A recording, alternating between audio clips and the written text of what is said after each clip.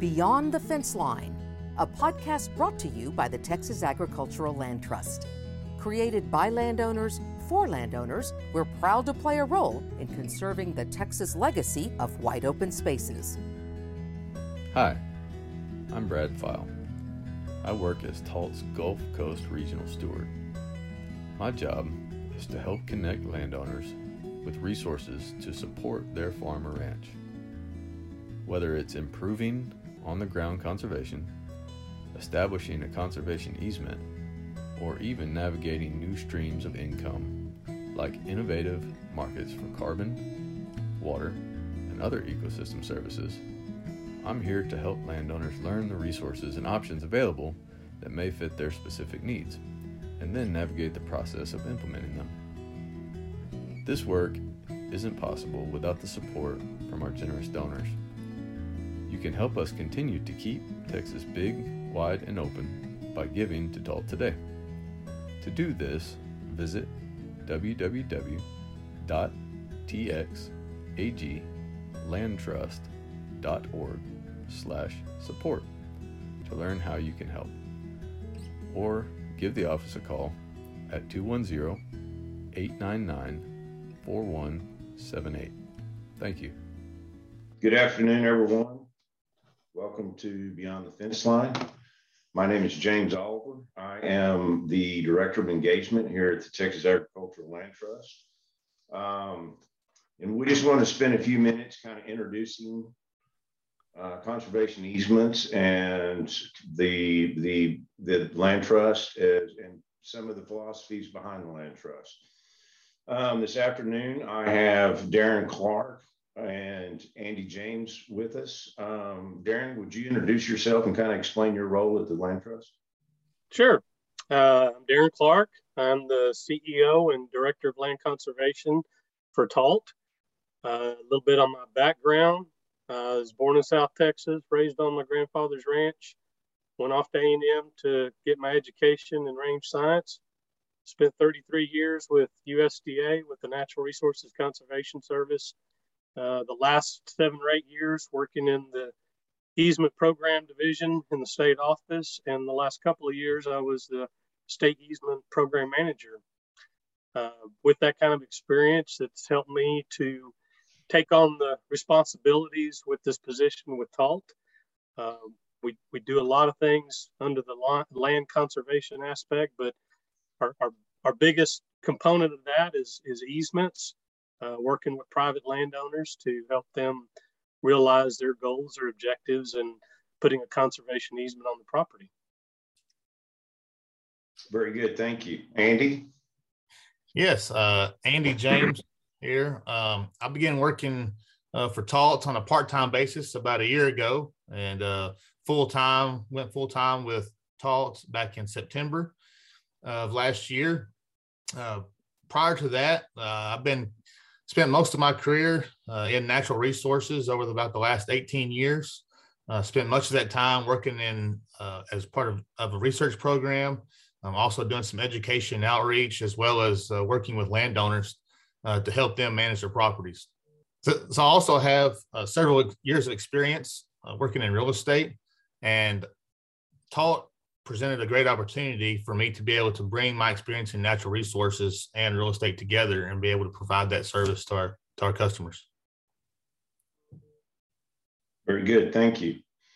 As I mentioned earlier, my role at the Land Trust is the Director of Engagement. I've been with the Land Trust since 2016.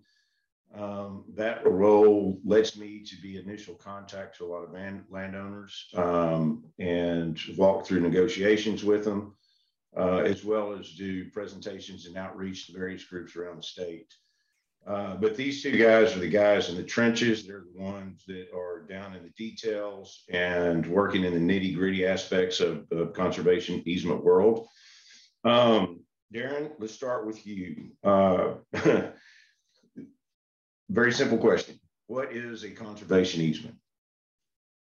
Yeah, that's a great question. So a conservation easement is it's a written agreement between the landowner and a holder of that conservation easement, which is typically a land trust. It's done on a voluntary basis where a landowner basically is saying, hey, I'm willing to put these restrictions on my property or forego certain rights to the property to be able to protect and enhance the natural resources or possibly even cultural resources that are on the property. One thing it's not a sale. The property is not being transferred in ownership. With a conservation easement, the landowner still retains ownership of the property.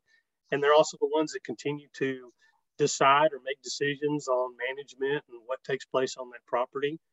But as part of the responsibility, the liability for the easement holder, again, typically the land trust, they are required to make an annual visit to the property to make sure that the terms of that conservation easement are being followed and that there are no potential violations on there. So the landowner does give the easement holder the right to make at least one visit a year to ensure that the easement's being followed and being enforced. I might say, James, speaking of a land trust, you might take a minute and kind of tell us about the Texas Agricultural Land Trust. Absolutely. So excuse me. Texas Agricultural Land Trust was created in 2007 by representatives from our three largest property rights associations in the state: Texas and Southwestern Cattle Raisers, Texas Wildlife Association, and Texas Farm Bureau.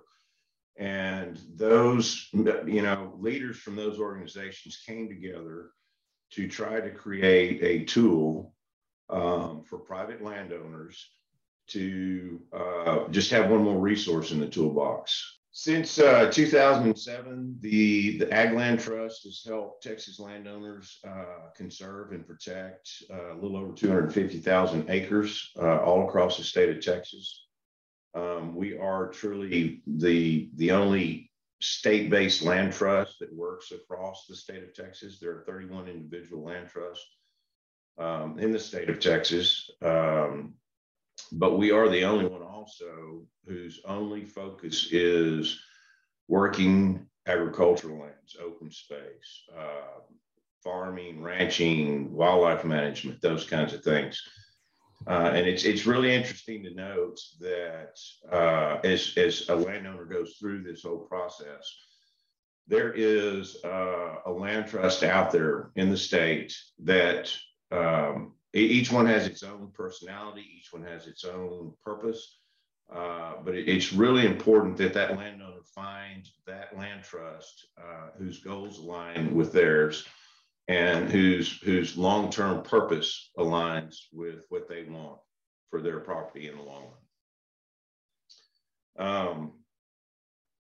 So Andy, as Darren was walking through what a conservation easement was, he talked about those rights, those development rights that a landowner sets aside for the land trust to hold. But he also talked about those rights that a landowner keeps, those reserved rights, if you will. Could you walk us through what some of those reserved rights are and kind of what they look like and how they operate?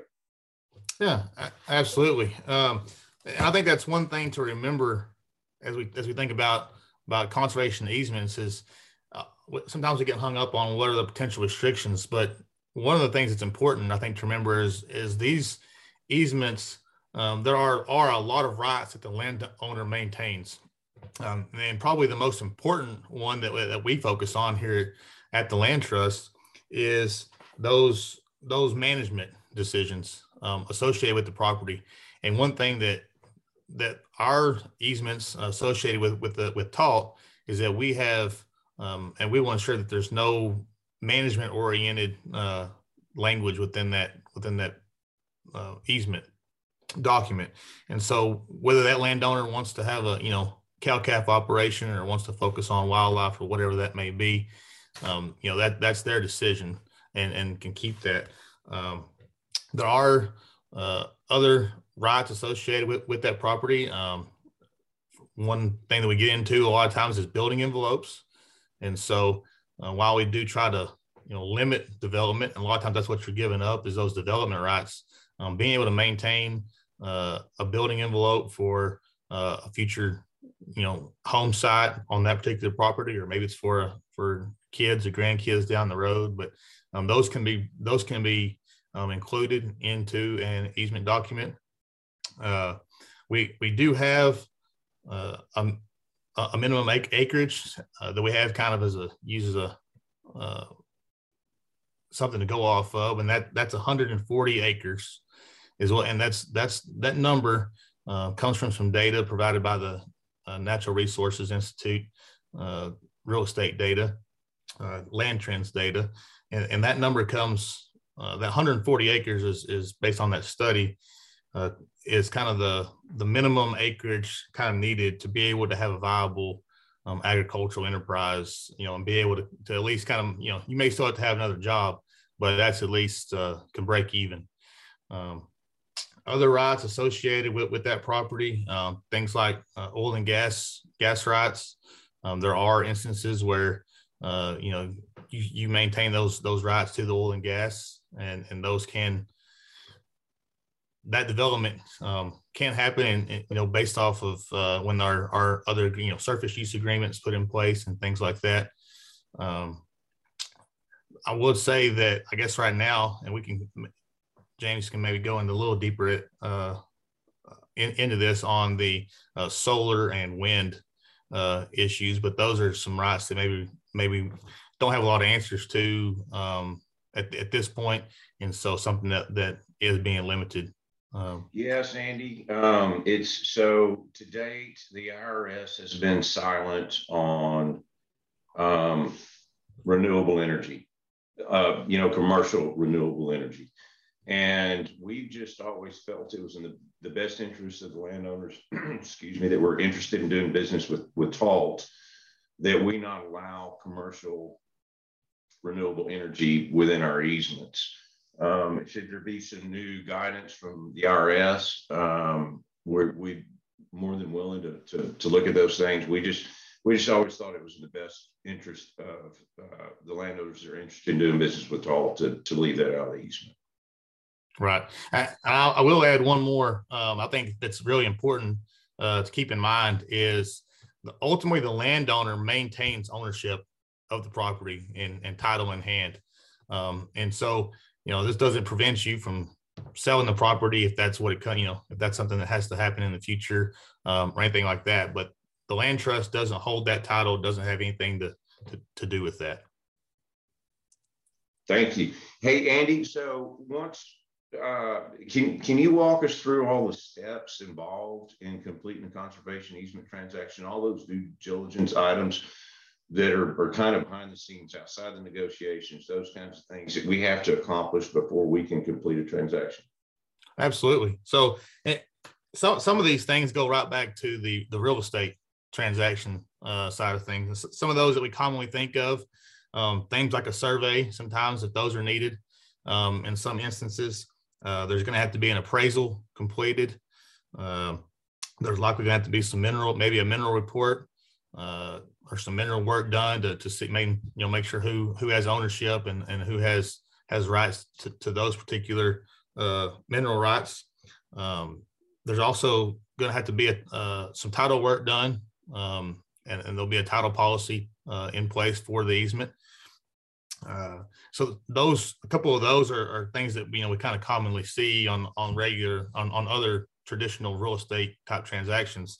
There's also a few more that maybe go into it. One is a baseline report, and this is an extremely important document that goes along with the easement that essentially documents what's currently all the infrastructure and all of the maybe buildings and anything else that may be associated with that property. All that gets documented as a baseline report to be able to document if there are changes over time. So that's a report that has to be done. There's also going to be some attorney's fees that are included. We do require any of our clients to at least have an attorney review the final document to ensure what's being signed. But we encourage our clients to work with attorneys to make sure that their needs and wants are being addressed. trying to think if there's anything else. Those are kind of some of the main expenses. I guess a few more of those expenses would be, we also have a stewardship donation that is one that maybe doesn't get talked about enough, but essentially that stewardship donation provides the ability for the land trust to be able to make that annual monitoring visit, in perpetuity. And so when we think about, 20, 30, 50 years down the road, someone's got to be able to go out to that property and check on that ranch to make sure that the easement is being followed. And so that stewardship donation helps ensure that there's funding available for that to happen. Yeah, I think that's a good point, is that these conservation easement instruments are perpetual. They do run with the land, and the land trust, and this is very important. It goes back to picking the land trust that aligns with your goals. That land trust is your partner in that conservation easement in perpetuity. By the same token, the land trust has a perpetual obligation to uphold those reserve rights that landowner set out for that property. And so Darren, landowner's done his background. He's looked at all the land trusts in the state or in the area that he could work with, and he's determined that Texas Agricultural Land Trust mission and his motivation align, and has decided to go with TALT. So what's the next decision tree? Well, one of the biggies is landowner needs to decide what type of easement they want to go with. And usually that ties into what their motivation is. So landowners normally, there's a variety of reasons why they find interest in pursuing a conservation easement. Some of the more common ones, landowner may have a piece of property that they put a lot of their blood, sweat, and tears into. They've worked really hard to get the property in the condition it's in, and they want to see that it's protected, that it's not developed somewhere in the future, perhaps after they no longer are in control of the property. That's one of the common reasons. Might also be maybe the property is family property. It's been passed along through generations, and they want to keep it in working agriculture. There's other reasons, successional planning, looking in the future, how that property is going to change ownership, go down through to the heirs. So it's a consideration that a landowner might use a conservation easement as a tool to help reduce that taxing part of it, the burden of that tax by using a conservation easement. And there's other reasons as well, but those are some of the more common ones. And then I guess lastly, a very common one is it's quite frequent when a landowner would desire to have some additional cash flow to either install additional conservation practices on that land or do something to increase productivity, or maybe they just need the additional cash flow for other financial reasons. But those are more common reasons, and based on that kind of helps determine what type of an easement that the landowner might be pursuing. Really, that comes down to, is it going to be a donated easement? Is it going to be some type of a purchased easement? Or lastly, for us, falls into what we call a bargain sale, where the landowner can get some type of a partial compensation, and then in doing so, the other part that they don't get compensated for, they work with their tax advisor, their CPA, and they're able to realize the tax benefits from doing that. I guess before we get into possible funding opportunities, James, you might take a second. You've worked with a lot of the donated easements. You might share a little bit of your experience on that end. Yeah, so the donated easements are probably, for a variety of reasons, the most common easement we've dealt with over the years. Donated easements are governed by Section 170H of the IRS Code, which allows it's considered a charitable donation, and probably one of the most beneficial charitable donations. It allows you to donate the value of that conservation easement, and you can use that value against, in most cases, 50% of your adjusted gross income for the year in which you give the year a gift in 15 subsequent years. So you can spread it over 16 years if you so desire. If you know you're going to have an income event, maybe an oil and gas royalty or a bonus, or maybe on a different piece of property or a different section of the ranch, a renewable energy bonus, you can use this to offset some of those gains.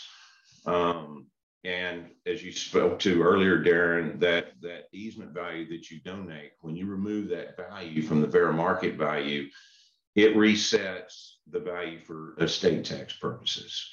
So it's got a lot of benefits if you're in the position to donate that easement.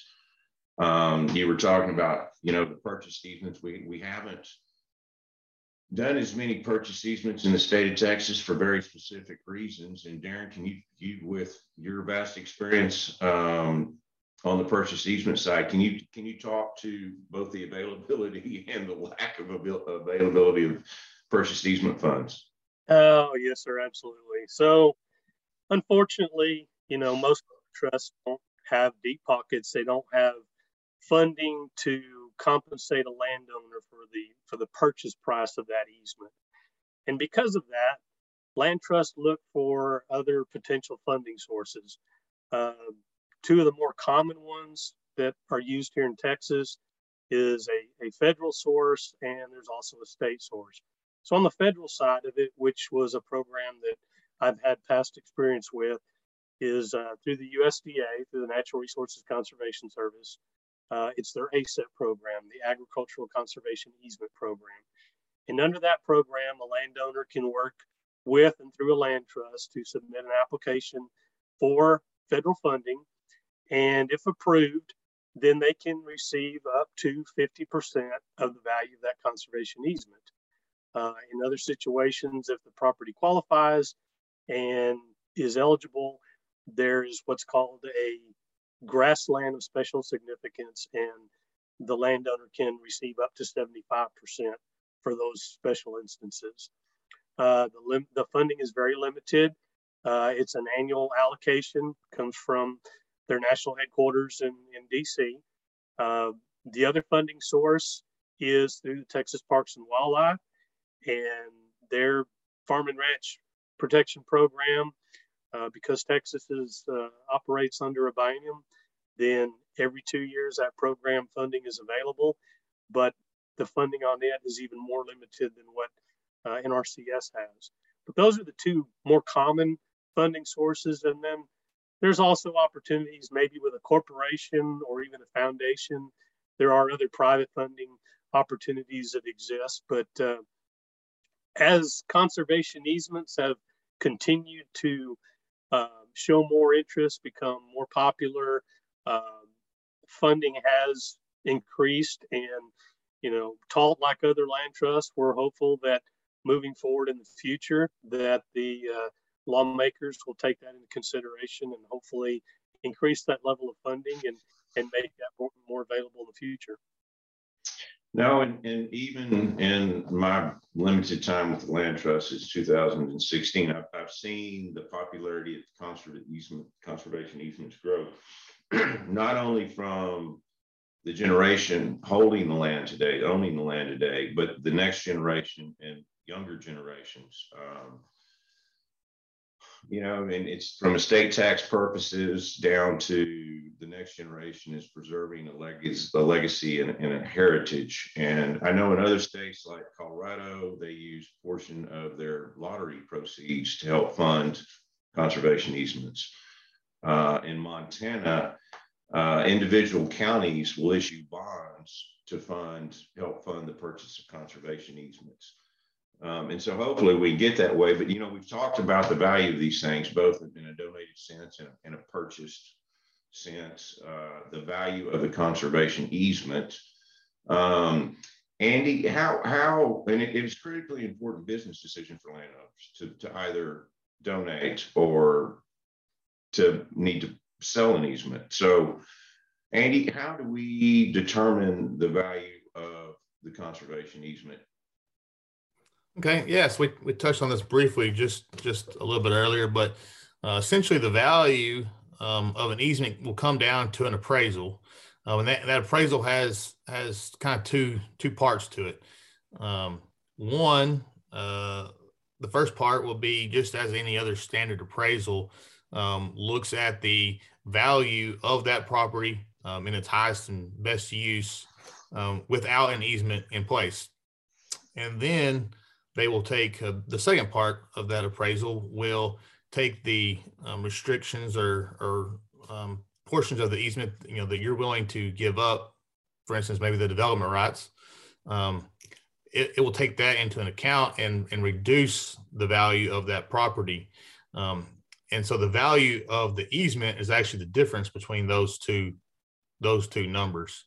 And so that usually is expressed as a percentage, as a percentage. And it could be anywhere from say 25 to maybe even as much as 60%, depending on the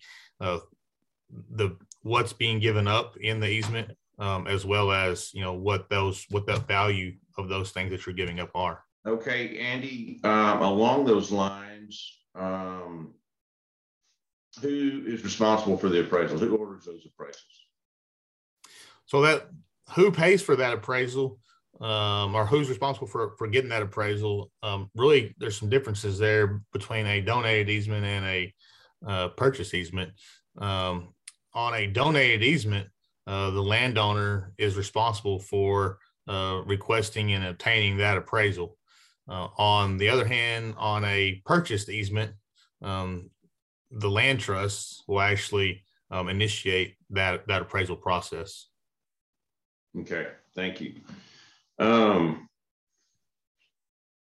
You touched on it briefly, and I think it's probably something that we need to really delve into a little bit more.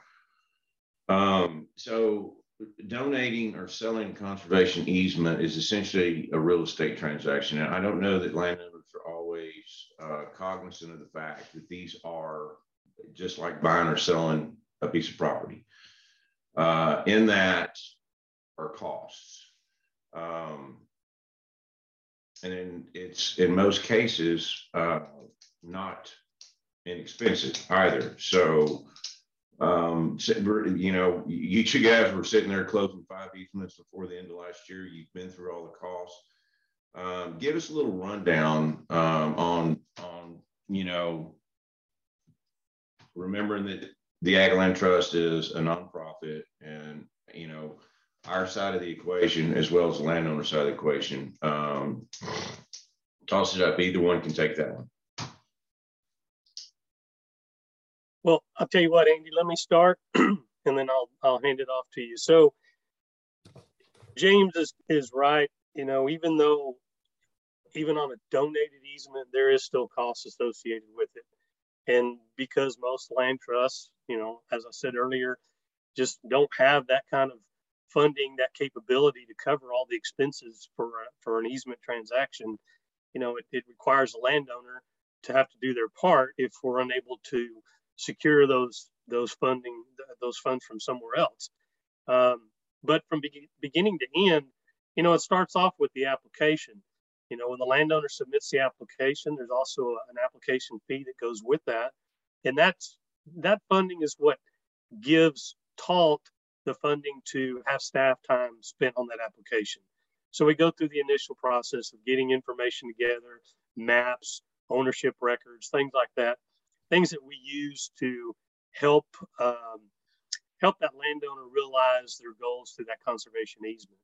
And then with that application fee, as we move further along in the process, then there are other fees that come along with that. Also goes along with the, as Andy mentioned, the stewardship part of it, but there's also all those due diligence items that were mentioned earlier. Andy, you might talk about, the cost of an appraisal and maybe even a survey, some of those other due diligence items that, are required to be able to execute the conservation easement.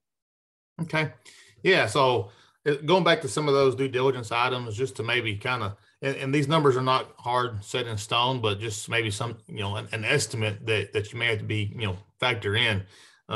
Something like a baseline report, is going to vary in price based on kind of the size of the property, but it could be anywhere from $3,000 up to $8,500 on a bigger piece of property.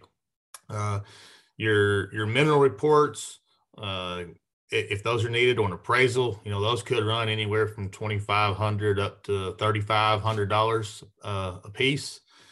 A survey obviously is going to be somewhat factored into the size of the property, but those could be anywhere from probably $2,000 to $5,000 on a general property that didn't have any kind of special needs associated with it.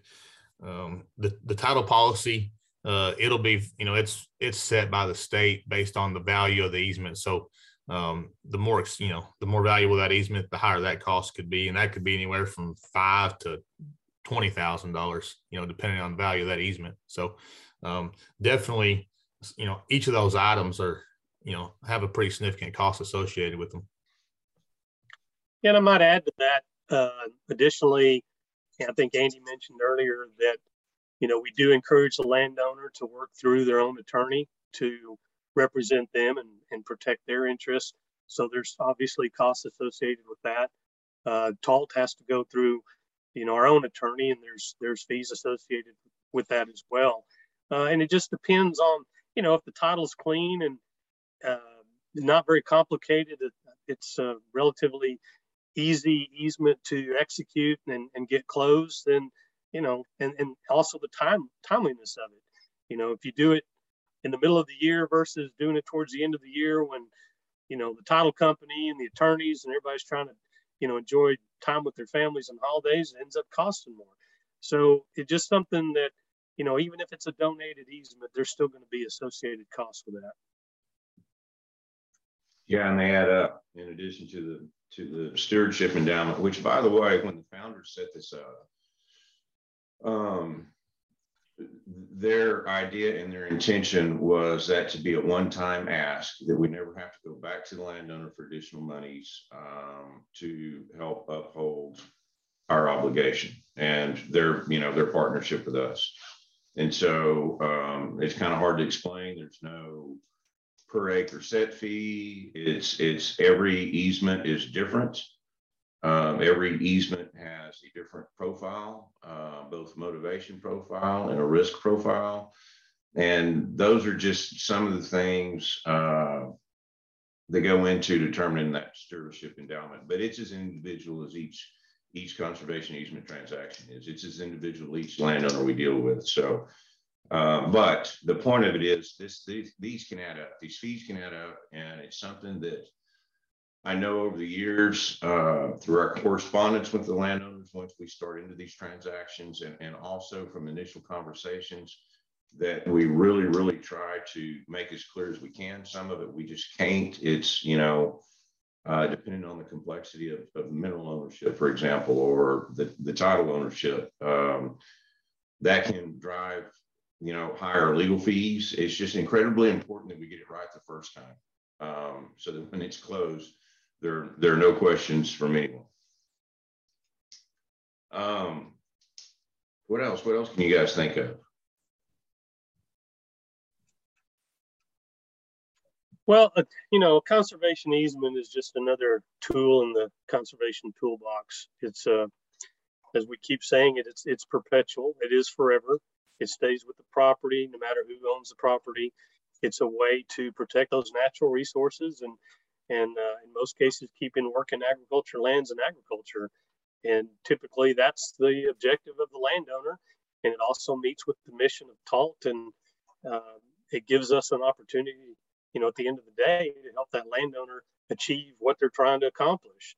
And in doing so, we also make sure that, they stay out of trouble with the IRS. We want to do everything we can to follow the guidelines of law and ensure that, we comply with the IRS. So when it's all done, it's a win-win for all three of us: the landowner, the land trust, and the IRS, the federal government, for that matter. Or to comply with funding sources requirements. Good point. Absolutely. We're very fortunate in that our main funding source through the NRCS is a working lands easement, and those easement documents and their requirements align with our mission and most of our landowners' missions very well. But there are some different funding sources that have different requirements that we have to tailor these easements to as well as landowner wishes. It's kind of negotiating with two different sides. Yeah, and to follow up on that's a very good point. I'm not sure if you mentioned this, but a conservation easement is not a one size fits all. It's not a cookie cutter. We work with each landowner individually to tailor the language in that conservation easement, like I keep saying, to meet their goals and objectives, but doing it where it also meets the mission of the land trust, and again meets IRS rules and regulations, along with the funder if a funder is involved. But yeah, it's not a cookie cutter, and it does give the landowner flexibility. And there are some very serious decisions that need to be made to go into developing that conservation easement, because it is perpetual. It's not only going to affect the current landowner, it's going to affect future generations. And so, like you mentioned, James, we want to get it right from the onset. Yes, absolutely. How long it takes to get an easement closed?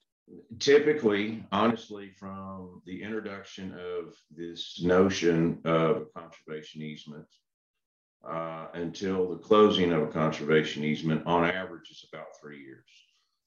It's kind of important to go through the chronology of that and how we get to these things.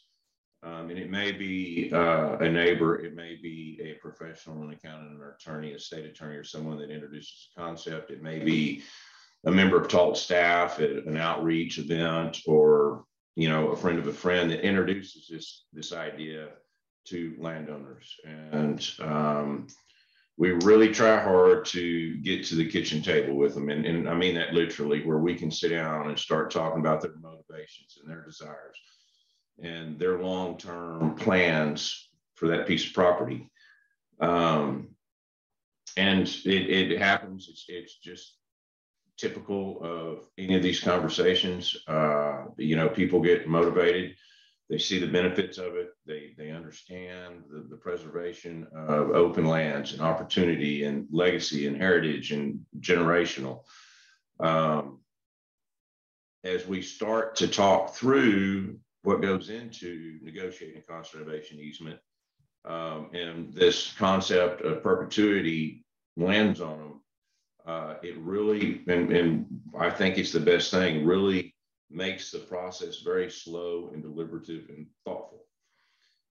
So in the meantime, if a landowner decides to go down this path, they're going to make an application to the Ag Land Trust, to this team right here, the transactions team. We're going to write a synopsis of it. We're going to present it to a subcommittee of the board.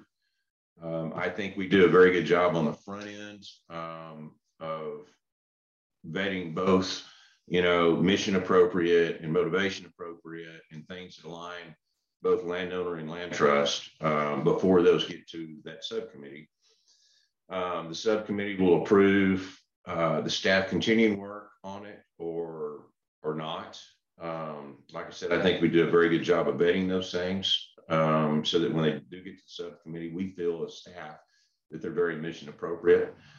And at that point, we sign a non-binding agreement between the land trust and the landowner that tries to lay out each of these steps, tries to lay out each of these expenses to the best of our ability. And it's like renovating a house. You don't know what's going to happen when you tear down that first wall. You don't know what's behind the wall. So we do the best we can. We really do. Once again, we're nonprofit. We ask for staff reimbursement. There's no financial incentive for the land trust. It's just, our mission and our obligation to protect those development rights for that landowner. Then we start into, on the front side, on the landowner facing side, we start into these discussions about reserve rights and how this document is going to impact your property for generations. That's where it starts to go slow, and it should, because there's a lot of thoughtful deliberation that has to go on, because you're making decisions for great grandchildren.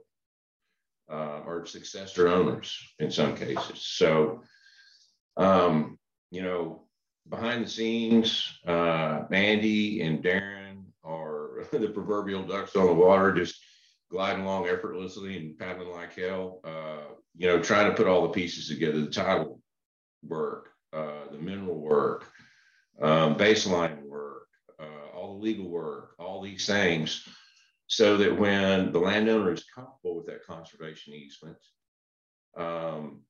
we can get ready to go to the title company and close it. And typically what happens is we start into these negotiations, and we highly recommend this if they're available and they're interested, is to include the family and the next generation in these discussions. We've got one we're working on right now that the ownership generation said the heirs they're going to negotiate this. We're not going to be here. We're not going to have to live with it. So our heirs are going to do that. And I think that's a really wise decision. That's not always the case. But typically what happens, those landowners kind of get quiet for a while, and they consult professionals, and they consult friends, and they consult family, and then they come back to the table and they're ready to go. So that's a bit of the chronology of it. But on average, if you're just introducing the topic of conservation easement, it's about a 3-year process. Pretty busy.